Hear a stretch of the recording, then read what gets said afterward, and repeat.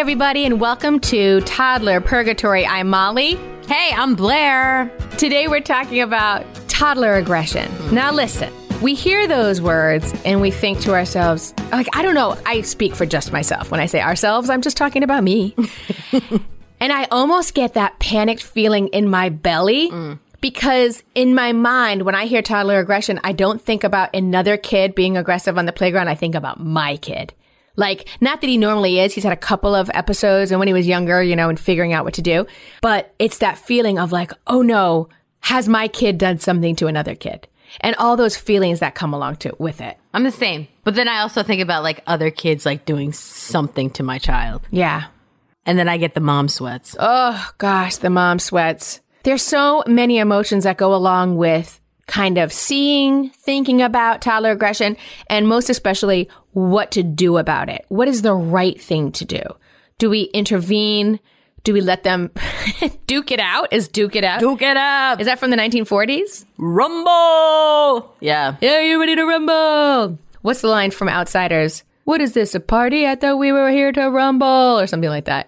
Remember when Matt Dillon enters the rumble, that the Socs and the Greasers? Wait, what was the other one's called? I never saw The Outsiders. Well, thank you all for being here. This was our last episode. Take care. Blair, you take care too, because we're no longer speaking. So I had read somewhere that toddler, and now we're truly talking about toddler. Here at Toddler Purgatory, our sort of demo is under 6. But for really little kids, and I'm sure, you know, some of us have seen this with our own kids, when they're little, they just don't have words to express how they're feeling yet. They don't have the language development. I read somewhere that toddler aggression peaks at age 2 because after that point, they learn to express themselves through words. But I don't know. I feel like that's, as we've talked about on this pod before, like kind of a big generality because also when they're under 2, they might not have words, but also their aggression doesn't feel as fueled to me. It's more like, you took my toy, I'm going to take it back from you, or I'm going to lean over and hit you on the hand or whatever, or grab your head. Whereas later on in toddlerhood, prior to age 6, it feels fueled by so much more. Oh, totally. But I feel like, I don't know, like when my oldest was under 2, there were some issues that he was having at school with another kid. It didn't last long. It was like 2 days. But what was bad about it?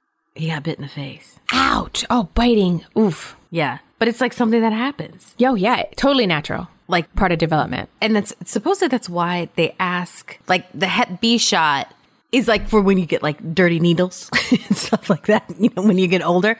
But they say that a big reason why you get the Hep B shot is because a lot of these kids just are so oral and they're biting each other. Yeah. And they can get sick. Anyway, that's a side note. And they're sneezing into each other's eyeballs and stuff. That too. Yes. But yeah, that was just a biting episode. And I was like, okay, like, is this like how it's going to be? But then they became like good buddies. It was just like, yo, yeah, how this kid was just, you know, working himself out. Working it out, expressing his feelings because they don't have the tools yet to express them. You know, and now that he's 5, it's less of the like, yeah, we get like the physical aggression, but then we just get like the emotional aggression. Yeah. You know, and that's sometimes, I don't know. For me as a mom, sometimes I'm like, ooh, I'd almost prefer for you to bite someone's face off than have to deal with this like multi-layered feelings. Yeah, emotions. Yeah, multi-layered emotions. Yeah, it's tough. Well, here's the funny thing is like the one thing I hope brings comfort to people, and you may know this intellectually, but may need to hear it emotionally because I know I need to hear these things sometimes, is that a lot of the things that we talk about here on this show, it is all a healthy part of normal development of these children. Yes. For sure. And it is temporary. It's temporary. It is. I've never read the word phase so much as I have in researching this episode. Yeah. And the other thing I read a lot, which was so funny in all different ways, was essentially what Parents Magazine says. Toddler aggression isn't a sign that your child is destined for a life of crime, which is so funny because then another one was like, you know, don't worry, this is not going to stay forever and turn your child into a raging monster, you know, blah, blah, blah. So everybody is like trying to assuage the fears of the readers, or in our case, the listeners. This is not forever. It's not a sign. We always say Dexter. You know that show, Dexter? Yeah. Great show. Creepy. So whenever my son does something that we're like, is he a sociopath? We always say, okay, so he's Dextering out a little bit. Like he's a very attractive serial killer. One time I saw that guy, I can't remember his name, who plays Dexter, Michael, blah, blah, blah. I almost said Philip Michael Hall, but I think that was Tubbs on Miami Vice. Oldilocks alert. Oh, yes. So Michael, whatever his name is, I was going to brunch in New York City, and he was across the street. He had come across and put his... Michael C. Hall? Yes. He had come across and put his name in with the hostess and then recrossed the street to wait for his friends or whatever. And I think he was doing it on purpose because I think he's a bit of he's funny, like in a dark way. Shocking. But he was kind of lurking under the scaffolding, and we were kind of looking at him, but looking away. And, you know, in New York, you have to like act like you don't see them, or you see them, but you don't know who they are or whatever. Like, he's human too. Yeah, whatever. Mm-hmm. But he's human too. And also I think he got it that we were like, oh my gosh, there's Dexter. So at one point I glanced over at him, and he was underneath the scaffolding of this building, behind one of the poles, and then peeking out from it with like one of his eyes right at us in the hardest Dexter move I've seen. Well played, Mr. Michael C. Hall. Well played, Michael C. Hall. Do you want to be a guest on our podcast? So yes, your child is not going to turn into Dexter. We don't think. Probably not. But that's the thing, though. That's like, you really do feel as though if there's any aggression that comes out of your kid, that is like it. Yep. Like, oh, my kid's going to be the bully. Yes. It's so funny, those things that, like, it's the one negative thing that they do. It's like, we think that that's going to be with them forever. Yes. And then the good things that they do, we're just like, oh, God, I hope this sticks. Yes. Weird, right? Oh, gosh, yeah. We're so invested in them that we take all these little cues to mean big cues. And ultimately, they're probably just little. Your kid may be dealing with anger or territorial issues. They're upset about something. A kid took their toy they wanted to play with, which wasn't important a minute ago, and now is the most important toy on earth. All of a sudden. All of a sudden. Interesting. And the kid lacks, as Parents Magazine says, they lack the capacity to express feelings in less offensive ways. I like how they said that. Mm-hmm. And they lash out at the playmate in a kind of a primitive response. Also, this was fun, and I kind of remember this. My kid's 5 now. I do remember this when he was more like 1.5, 2 years old. Also, sometimes they do it because it's a bit of an experiment. Oh, for sure. I wonder what happens if I bite her on the head. Yeah. Hard. What will happen? What's the reaction I'll get? Or like my kids do right now, which is so weird, and I don't even know where it comes from. But if they're mad at each other, they go, "You're fired." I'm like, where did this come from? Because we definitely haven't seen The Apprentice. I was just going to say that. I was going to make an Apprentice joke. My husband said that maybe it was Scrooge McDuck. Sure. From DuckTales? Does he say that? I don't know. Anyway, but it's just weird. And it's like, they have no clue, right? Yeah. But they've seen it used in an aggressive way on TV. I was just going to say, one of the reasons might be imitation. Imitation. They're totally imitating whoever it is. Mm-hmm. Scrooge McDuck. And it's like, you're fired. And I mean, like, with all of the glory and heat behind it. It's like, what of an animated duck? I'm like, what is going on? Yeah. Or an older sibling. You guys don't only have that. You have 2 kids in the family. But if there's a kid who's 2 or 3 and they have a 9-year-old and they see that sibling show some aggression in some way, they might want to mimic that on the playground as well. Oh, no, my 2-year-old does exactly what her 5-year-old brother does. Isn't that funny? She's yelling, "You're fired" at him. He started it, and now she says it. She said it to me. Oh, man. Have a seat, kid. The biggest thing we can do for these cute little hellions, I love them. Now, kind of what I was alluding to in the beginning of this section was that feeling of the hand clenching my heart about it might be my kid on the playground. And guess what? It's probably going to be at some point. Mm-hmm. All these kids go through these phases. Sure do. Sometimes when they're 18 months old, sometimes when they're 3.5. Hi. I remember that. At my son's 5-year-old birthday party, another kid came running over to me and said, he pushed so-and-so twice and like leaned in and said twice, like once, 2 times. And that's 1 time too many. Like it was so steeped in just, I am horrified by your son, that kind of thing. And I think I handled that okay. I went and found him. After the break, we're going to talk about how to handle it in the moment when you are present. Because one thing we're also dealing with at this age is how they behave, say, on the playground or at a play date or in your home or whatever. But also we have that sort of obstacle of sometimes this isn't happening at home. It's only happening at school. Oh, yeah. And you're not there as much as we'd like to be. Just kidding. We're not there for it. So we're going to talk about, first of all, what to do when you're there. Because really, under age 6, we are going to be there a lot of the time. Some kids are in preschool, pre-K, kindergarten. Sometimes that's part-time. You know, sometimes we're going to have the sort of benefit of being able to be there and deal with it in the moment. So we'll talk about those things. And also we'll talk about how we handle our feelings. So much of parenting is how we are feeling in the moment. Mm-hmm. Because how much do our kids pick up on that? Oh, not much. You're a liar. You're a damn liar. Yes. So we're going to talk about that as well when we come back. When you bring your child home for the first time, you want a baby monitor you can trust. When you choose Stork, you choose technology trusted to monitor 10 million babies in hospitals every year. Stork continuously tracks your baby's pulse rate, oxygen saturation, and temperature. Visit MassimoStork.com to learn more. Stork, a revolutionary baby monitor, is born. Stork is not a medical device. Read and understand all product labeling. Massimo data on file. Feel like you're the martyr in your family? You're not alone. Hey, this is Joanne. And Bree. And we're from the No Guilt Mom podcast. Bree, we talk to a lot of moms. Yeah, we sure do. And if you're a mom who has a to-do list that is so massive that you get overwhelmed and you shut down, or if you fall into the habit of doing everything for everyone and don't know how to change it, we can help you become a no-guilt mom. we're going to take you from family martyr to family model. That's role model, so that you role model the behavior that you want to see out of your kids. You're going to go from being tired and overwhelmed to energized and guilt-free. Every week, you'll get actionable strategies that you can implement right away from the experts that we interview and from us. We also have a whole lot of fun, so check out the No Guilt Mom podcast everywhere you listen to your favorite shows. Hey, everybody. Welcome back. We are talking about toddler kid aggression. Just lashing out at that playground. Not at the playground. Ah, I'm gonna kick, daggone you, seesaws. I'm gonna kick this swing. Although sometimes they do, and I feel like that's okay. Like when my son, like really aggressively, like spins an empty swing, that feels okay to me. Yeah. Like that's giving them a tool that where they're getting their stuff out that isn't on another child, right? Like dinosaur stomp. We teach our kid about dinosaur stomp. To stomp out those feelings rather than, you know, pushing their friend down or whatever.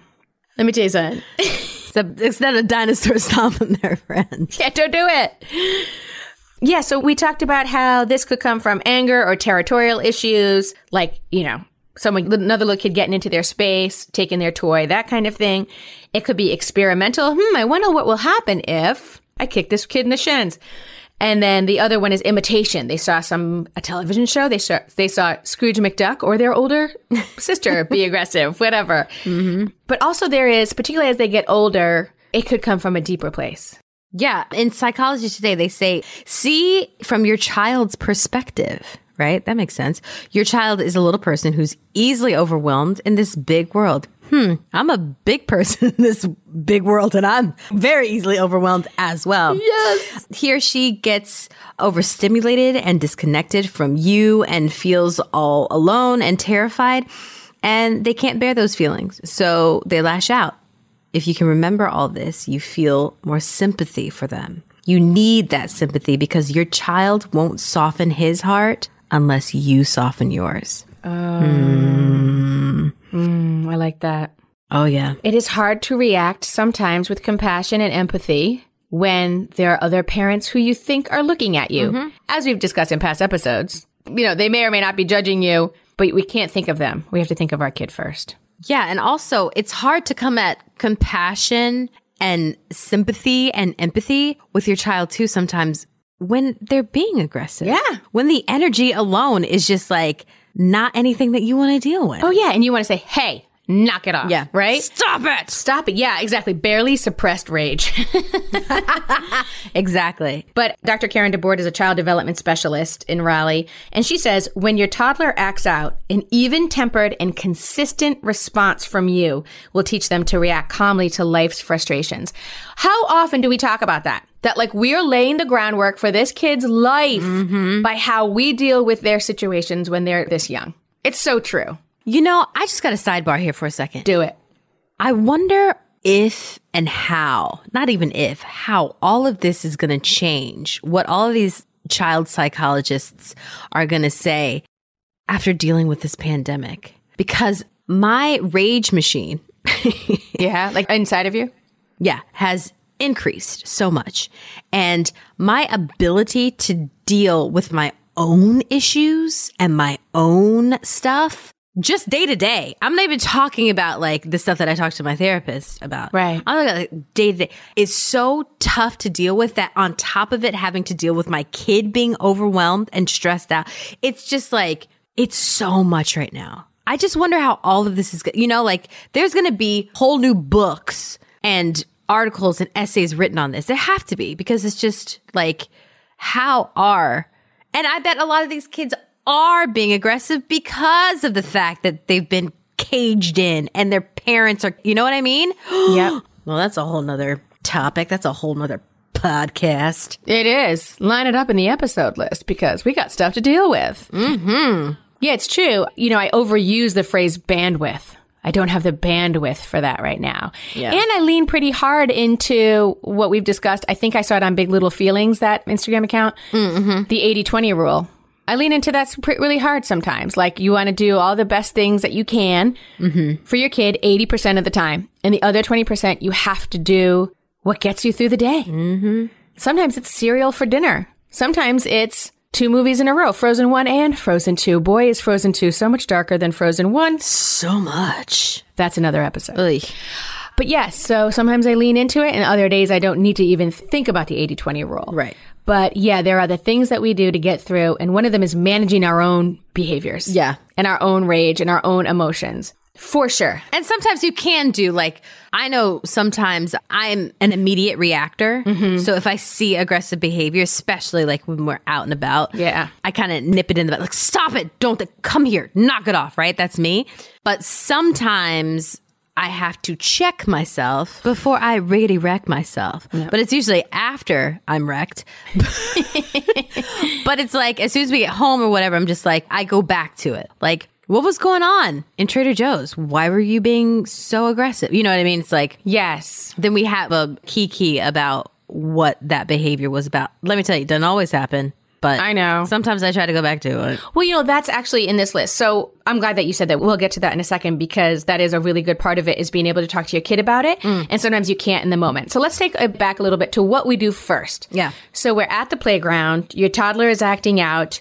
The first thing to remember is to breathe. What does that mean? What is breathing? I need to react immediately. I don't have time to breathe. Take a sec. Take that deep breath and breathe. You do want to respond immediately, right? One good thing to do is to state the rule and the reason why the rule exists. One example from Parents Magazine was, we don't hit people. Hitting hurts.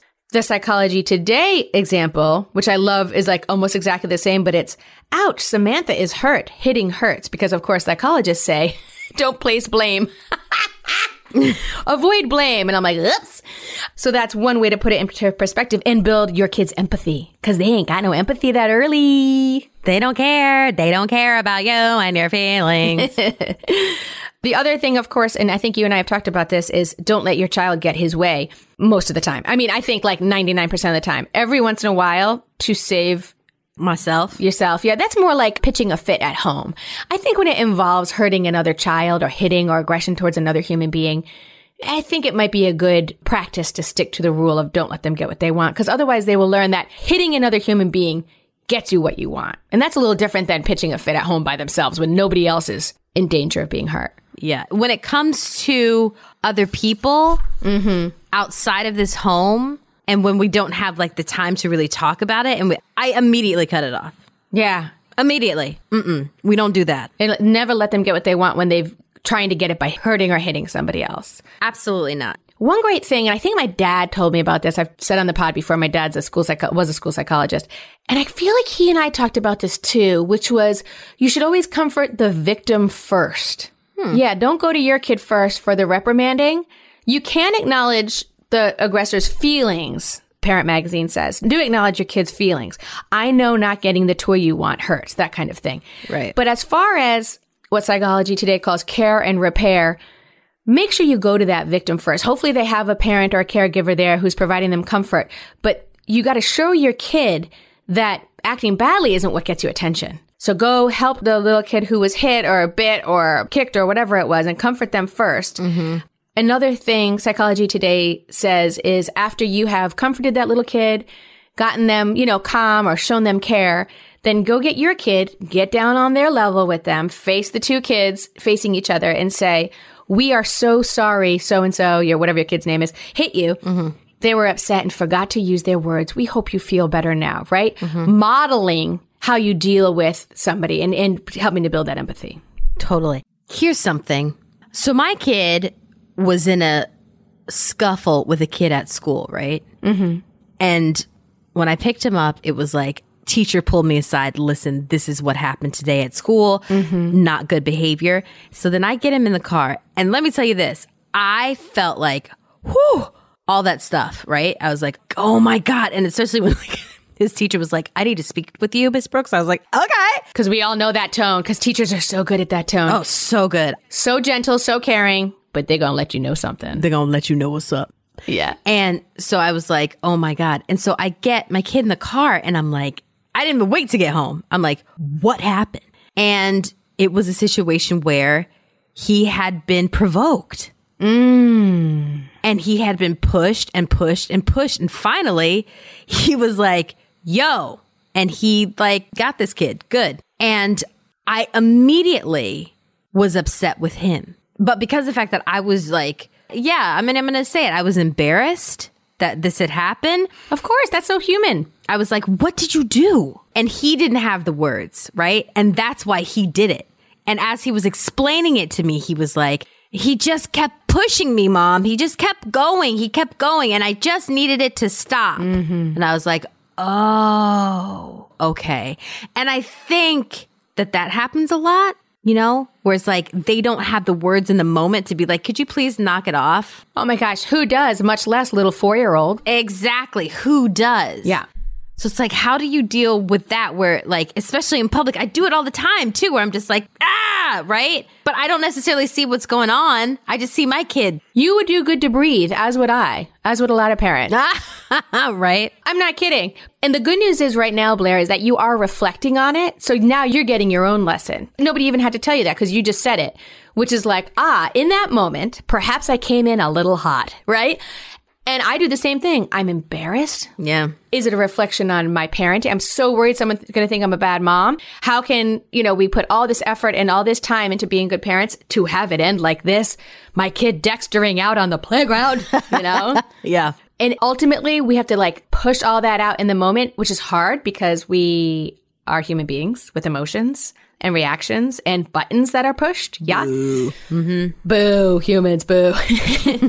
And I think we would all do well to breathe and to kind of go in a little less hot, right? Yeah.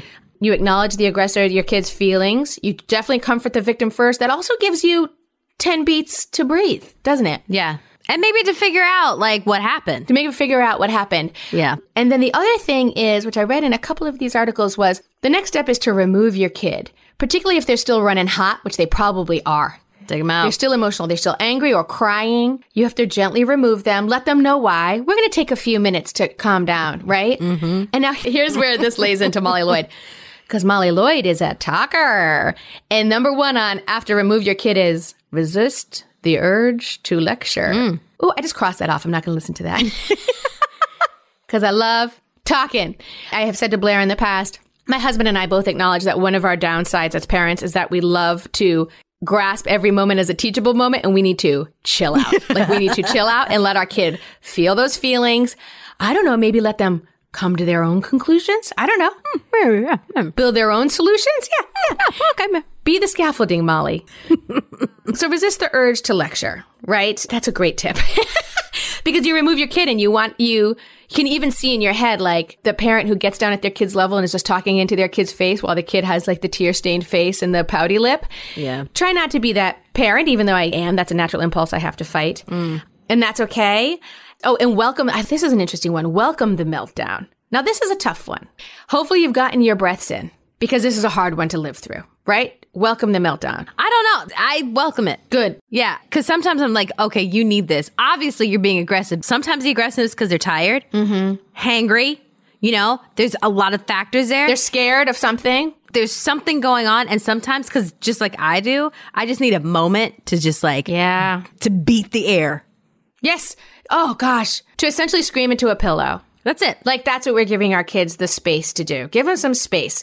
Go ahead. Yeah. Psychology Today says the more tears, the more feelings he or she is unloading, and the better they'll feel afterwards. Offer your warmth more than your words. For sure. I'm going to like learn how to do needlepoint, put it on a pillow, put it under my head at night to remember. Offer your warmth more than your words, Molly. Oops, it didn't say Molly, but I put it in there. Talk only enough to stay connected and help them feel safe. Don't start analyzing his or her feelings. Just stay compassionate so they can cry. Yeah. Oh, gosh. Yeah. I learned that lesson. I think I mentioned this before. I learned that lesson once when my son was just having a extraordinary meltdown. And it was like at his sister, and it was just like, it was tops. Right. And I was just like, I don't know what to do with this. And he was in his room and he was like throwing things. And it freaked me out because I was like, this is not you, dude. Like, this is not you. So I literally sat in their rocking chair and I just watched him, and he kept going. And then I just got on my knees and I gave him the biggest hug. And I was just like, breathe, man, just breathe. And we had like our, Good Will Hunting moment, and he did. And he came back. But it was just like, first of all, I didn't have the words because it was freaking me out. Oh, of course. But I also knew that if I would to yell like, stop, knock it off, what are you doing? That it would like just heated it more. That's so funny. I have in the past, something has happened and I didn't know where it came from. And I have said that. I've been like, what is happening right now?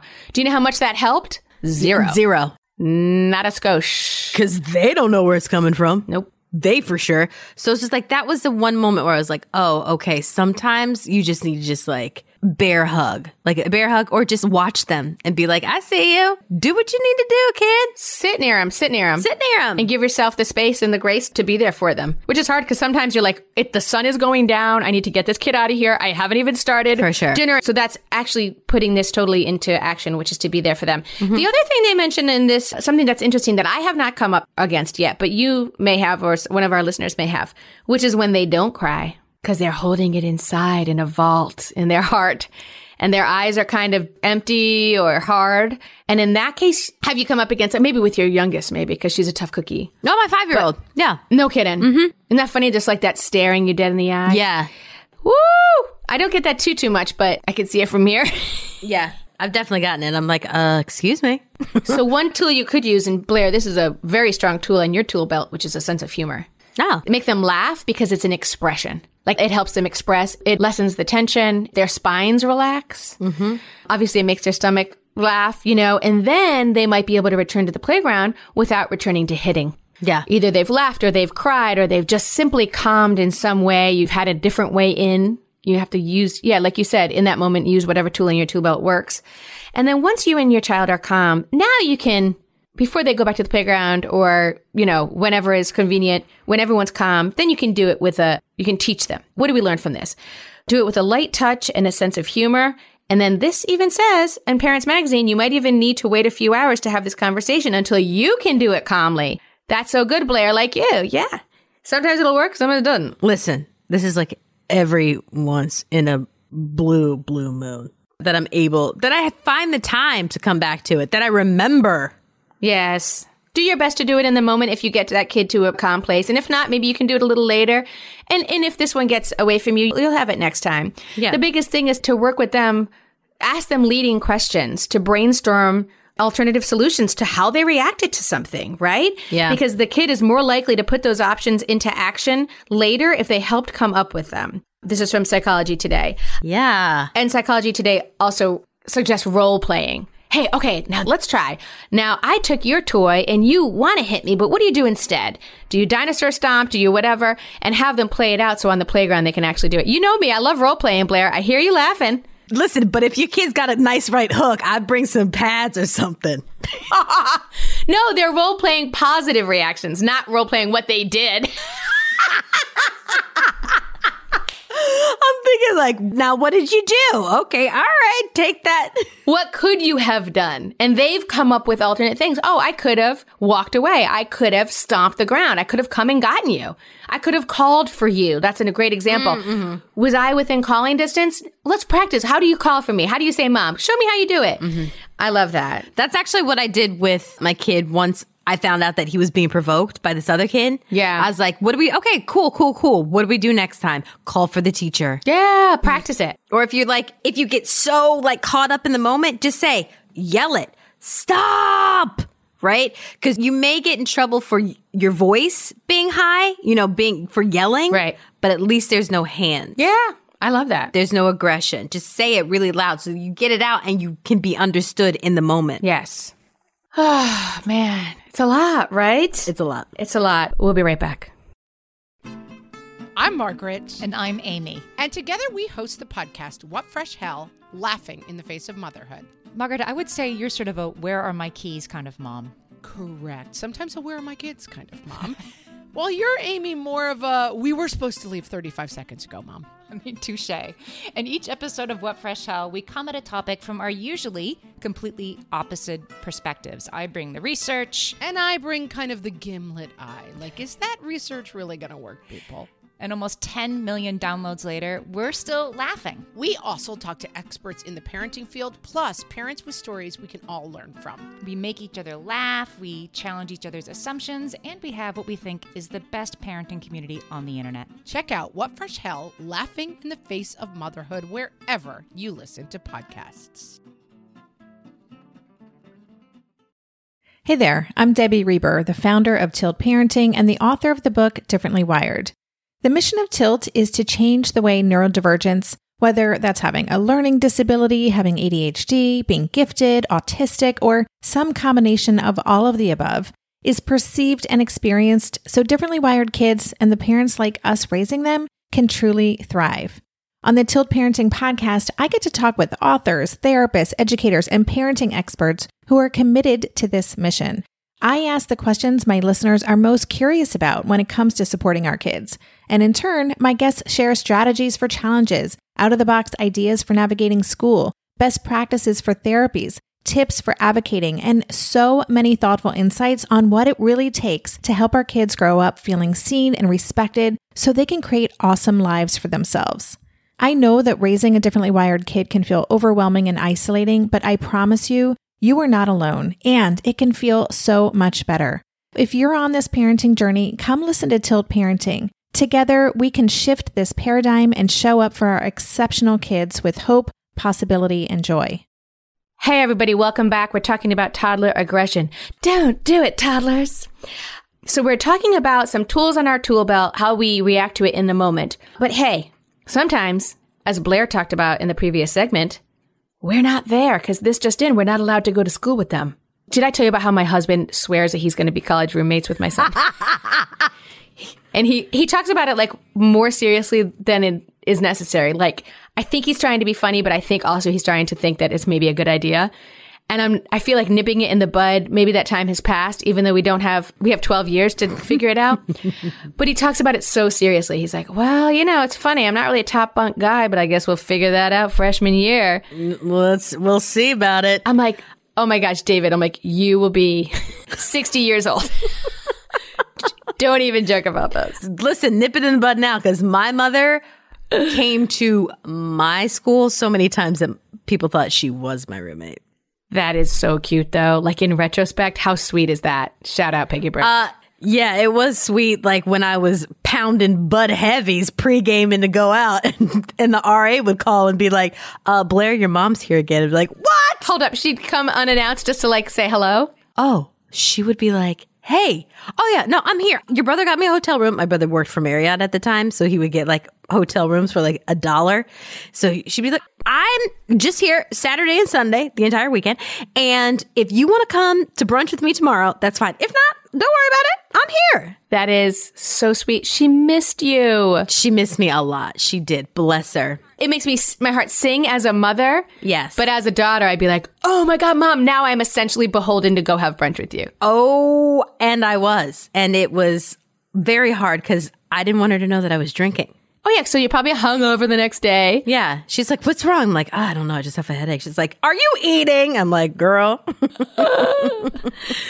But anyway, so we're not allowed to go to school with her unless you're Peggy Brooks showing up, hanging out. She'll just be there for a weekend. It's not a big deal. It's not a big deal. We're not allowed to. So we have these wonderful, essential people who I get on my knees, bow down, genuflect to daily, which is our kids' teachers. Dr. Emily Edlin in Parents Magazine, a different article says, although physical aggression in young children is completely normal, it does not mean it's acceptable. They need to learn positive behaviors to override these negative impulses. And in young children, that can take time, a lot of repetition, and a team of adults on the same page. Yes, Dr. Emily. Yes. And what that comes down to, and you're experiencing this, my kid's in pre-K and Blair's is in kindergarten. So your kid is doing much more of a sort of regimented, he's in school. He's in like legit school now. Legit. Whereas if I take my kid out for a month, he's not a truant. But yours would be. Hopefully. Oh boy. And it's all about clear, consistent, and simple messaging across the board. Yeah. So communicate early and often with their teachers and then use the same, this is great. And I haven't done this yet, but I think I'm going to with his pre-K teachers. And then certainly once he moves into kindergarten, use the same phrases they use. So they hear the same messaging at home and at school. I love that. So the example in Parents was the writer's teachers said at school, let's work on first time listening, right? Like actually listening and reacting the first time they say something. Yes. So this author used that at home to make her messaging clear, consistent, and simple. That is brilliant. And sometimes my son will go home and he'll say certain things and I'll be like, what? But it's working? I'm like, what is that? And then he explains it to me like, oh, great. All right, we'll throw that into the mix how we talk at home. And it works for sure. I love it. I'm definitely going to start doing that. Anything that I don't have to like think of myself, someone bringing the parenting into my home that I didn't have to think of. Thank you. Thank you. Hard thank you for that. Thank you so much. Yeah, and it's just consistent. And the other thing is for behavior. Like, what is the positive reinforcement that they're doing when your kid exhibits good behaviors in their classroom? How can you make that consistent? So this author, Dr. Emily, says, have it be a similar reward system. If they stay in their cot for nap, they get to set up for snack. So maybe it's an experience-based reward as opposed to you get a Snickers every time you tie your shoes. I don't know.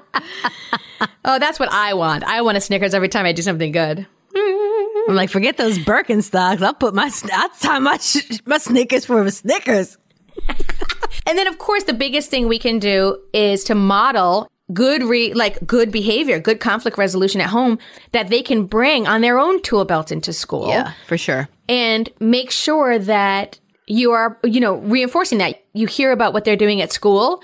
You talk to their teachers about it. You talk to them about it. You give them the tools for success as much as you can. And of course, with so many things with kids and childhood, if it feels over the top, if this doesn't feel like a phase, if you're seeing other things in your kid's behavior that makes you say, I'm looking at the whole child and something feels off. This phase is lasting too long. Their aggression is too consistent. What else might it be? Talk to your pediatrician. For sure. The example they gave is like, for instance, if your child has lagging speech development and the frustration and fear that comes with that without being able to communicate, and that frustration and anxiety and anger from that means they're lashing out a lot, take a step back. Look at the big picture. Do you see other clues in that child's life that are telling you, ooh, that might be part of it? Just talk to your pediatrician. It never hurts to talk to your pediatrician. Yeah, for sure. Just like going back for 2.5 seconds is... Do it. The whole like modeling your behavior. You know what I have to do too? Is that sometimes I think like, oh, this kid's aggressive probably because they see their mom and dad arguing, right? But then I think to myself, sometimes when I'm mad, I shut off. And I don't speak to nobody. You know what I mean? If I'm like mad at my husband or something or feeling some kind of way, I'll just like go into like my ownville. It's self-protection. But that's part of it too. And that's something that I see both my kids do at times is like go into like shut off mode. And I'm like, oh, wait, it's not always going to be like that thing that I do is like, bah, bah, bah, bah, bah. It's not always going to be that. That's not what they're also modeling. They're also modeling like when you completely shut off. Yeah, when you don't communicate. When you don't communicate. Exactly. That was like a bing for me, like an aha. light bulb moment. It's like, oh yeah, maybe you should learn to use your words. Talk about them feelings. I shut off when I'm angry until one person says anything to me about wanting to know why I shut off. And then those floodgates are open so much. So I'll walk around. It's more like pouting.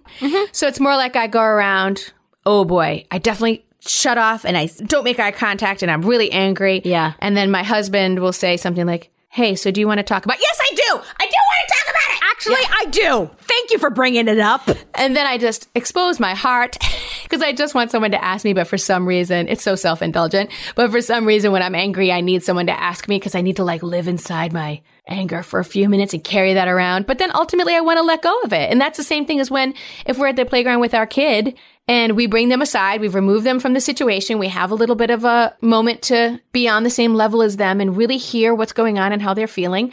They might need to open up through a meltdown. They might need to open up through laughing, something like that. Go for a jog. One time I remember I grabbed my son's hand and we just started running. Yeah. Because obviously running, releases endorphins and it's good for you and you get out of breath and it forces you, if you're holding all your rage and sadness in your stomach, yes, it forces you to breathe. And afterwards we just fell on the ground laughing and do what you have to do to release that, Yep. Oh, we hope that we have given you all some tools today to put on your tool belt next time you're at the playground, or if your kid is in school or starting school soon, just open up those lines of communication with their teachers. Those teachers are your allies. For sure. They're part of your team. Yeah. Aren't we so lucky to have them? Yeah. And they can let you know what's going on. But like Blair said, also open your ears to what's going on with your kid too. Mm-hmm. Because they can tell you stuff too. And for the little ones, be there for them. Oh, one thing I forgot to say, which I really love, was once you know that your kid might be in one of these phases that happens, so now you know. So stay close at the playground. Parents Magazine says, keep an eye on interactions now that you're aware that it's happening. If you see it coming, get in there, say no. Say, no. Sternly. One tool might be a 2-minute timeout if you're at home or if you're at the park. Improvise, find a place behind a tree or something. If timeouts work for you and your kid. If they don't, Psychology Today suggests staying very close so your child feels more connected to you. That way, whatever happens, he feels like he can handle it because he has backup. So maybe they're less likely to lash out. And you can monitor his mood. If you notice him getting tense, move in close physically, right? And your presence may actually calm him. If it escalates his being upset, in which case you can breathe deeply, move him away, and then skip to the stuff of what you do when you remove them, right? Letting them express themselves through a meltdown, through laughing, through whatever, and then skip to the teaching part, right? But the good news is, timeouts don't work for everyone, but you have plenty of other options. You can just stay with them. You can be a listening ear, less talky, more listen-y, Molly Lloyd. And don't let your kid think that you're there for backup to gang up on this kid either. No, emotional backup. Not backup let me call in my boys. Oh, you're good. You're here, Mom. Let's do this. Let's wreck this kid. Kick some tiny, tiny butt. No. And of course, the biggest thing we can do all the time is to acknowledge when they do good behavior. Yeah. When they do share, really our sensors are not only on for bad behavior, they have to be on for good behavior. You played so nicely with so-and-so today. I really noticed how much you shared your toys. Even that means mom or dad or caretaker is on my side. They notice when I do good things, and I like that attention. I want that kind of attention again. Mm-hmm. Yeah. Oh, Molly, stop talking. This is, it's a podcast. If I didn't talk and you didn't talk, it'd be so quiet. You got a lot to say. You got lots of feelings. You got lots of things that we need to say to these people to make sure that we let them know that we're all in the same boat. We feel them. We get it. I also feel a lot of times, though, too, I feel like I'm a conduit for expert stuff. I love reading these articles because I learn so much, and I'm so grateful to these people for writing them. Yeah. I'm grateful for the reminders. We all know we should keep open lines of communication with our teachers and check in and get on the same page and use the same phrases. We might know that intellectually, but y'all, life is busy and we forget. So if these reminders or if this is new information to you, I hope it helped you. We love our listeners. We love hearing from you. Go to our Facebook page. You can find us on Facebook, Instagram. We're part of the What Fresh Hell Network. Also, toddlerpurgatory.com. Yes. All the episodes are there. You can send us comments. You can rate and review us. Oh, rate and review wherever you listen to your podcast. Yeah. Oh. Get some merch. Get some merch while you're there. Get that merch. Thank you, everybody. We'll see you next time. Take it easy.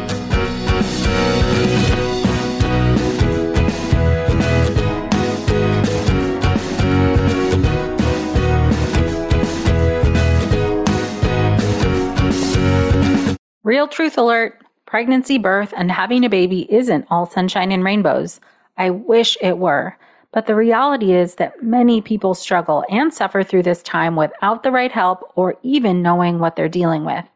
I'm perinatal psychologist Dr. Katayun Kayeni, also known as Dr. Kat. My podcast, Mom and Mind, aims to shine a light on the difficult reality that so many hopeful and new parents experience and raise the volume on how we can better support mental health, which is a big part of our overall health. Episodes include personal stories from people who have healed through things like pregnancy and postpartum anxiety, depression, PTSD, and so much more. I also talk with specialists and experts who explain and educate on these conditions. All of this to support parents to know that they are not alone, that healing is possible, and there are resources that can help you today. Listen into Mom and Mind and walk with me through the world of perinatal mental health. Hey there, I'm Debbie Reber, the founder of Tilt Parenting and the author of the book Differently Wired.